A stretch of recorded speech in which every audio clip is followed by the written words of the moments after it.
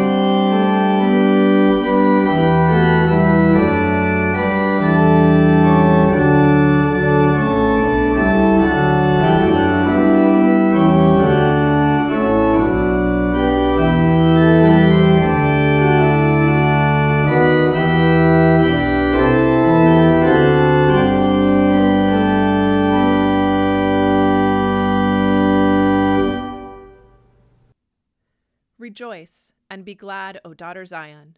Behold, I am coming to live in your midst.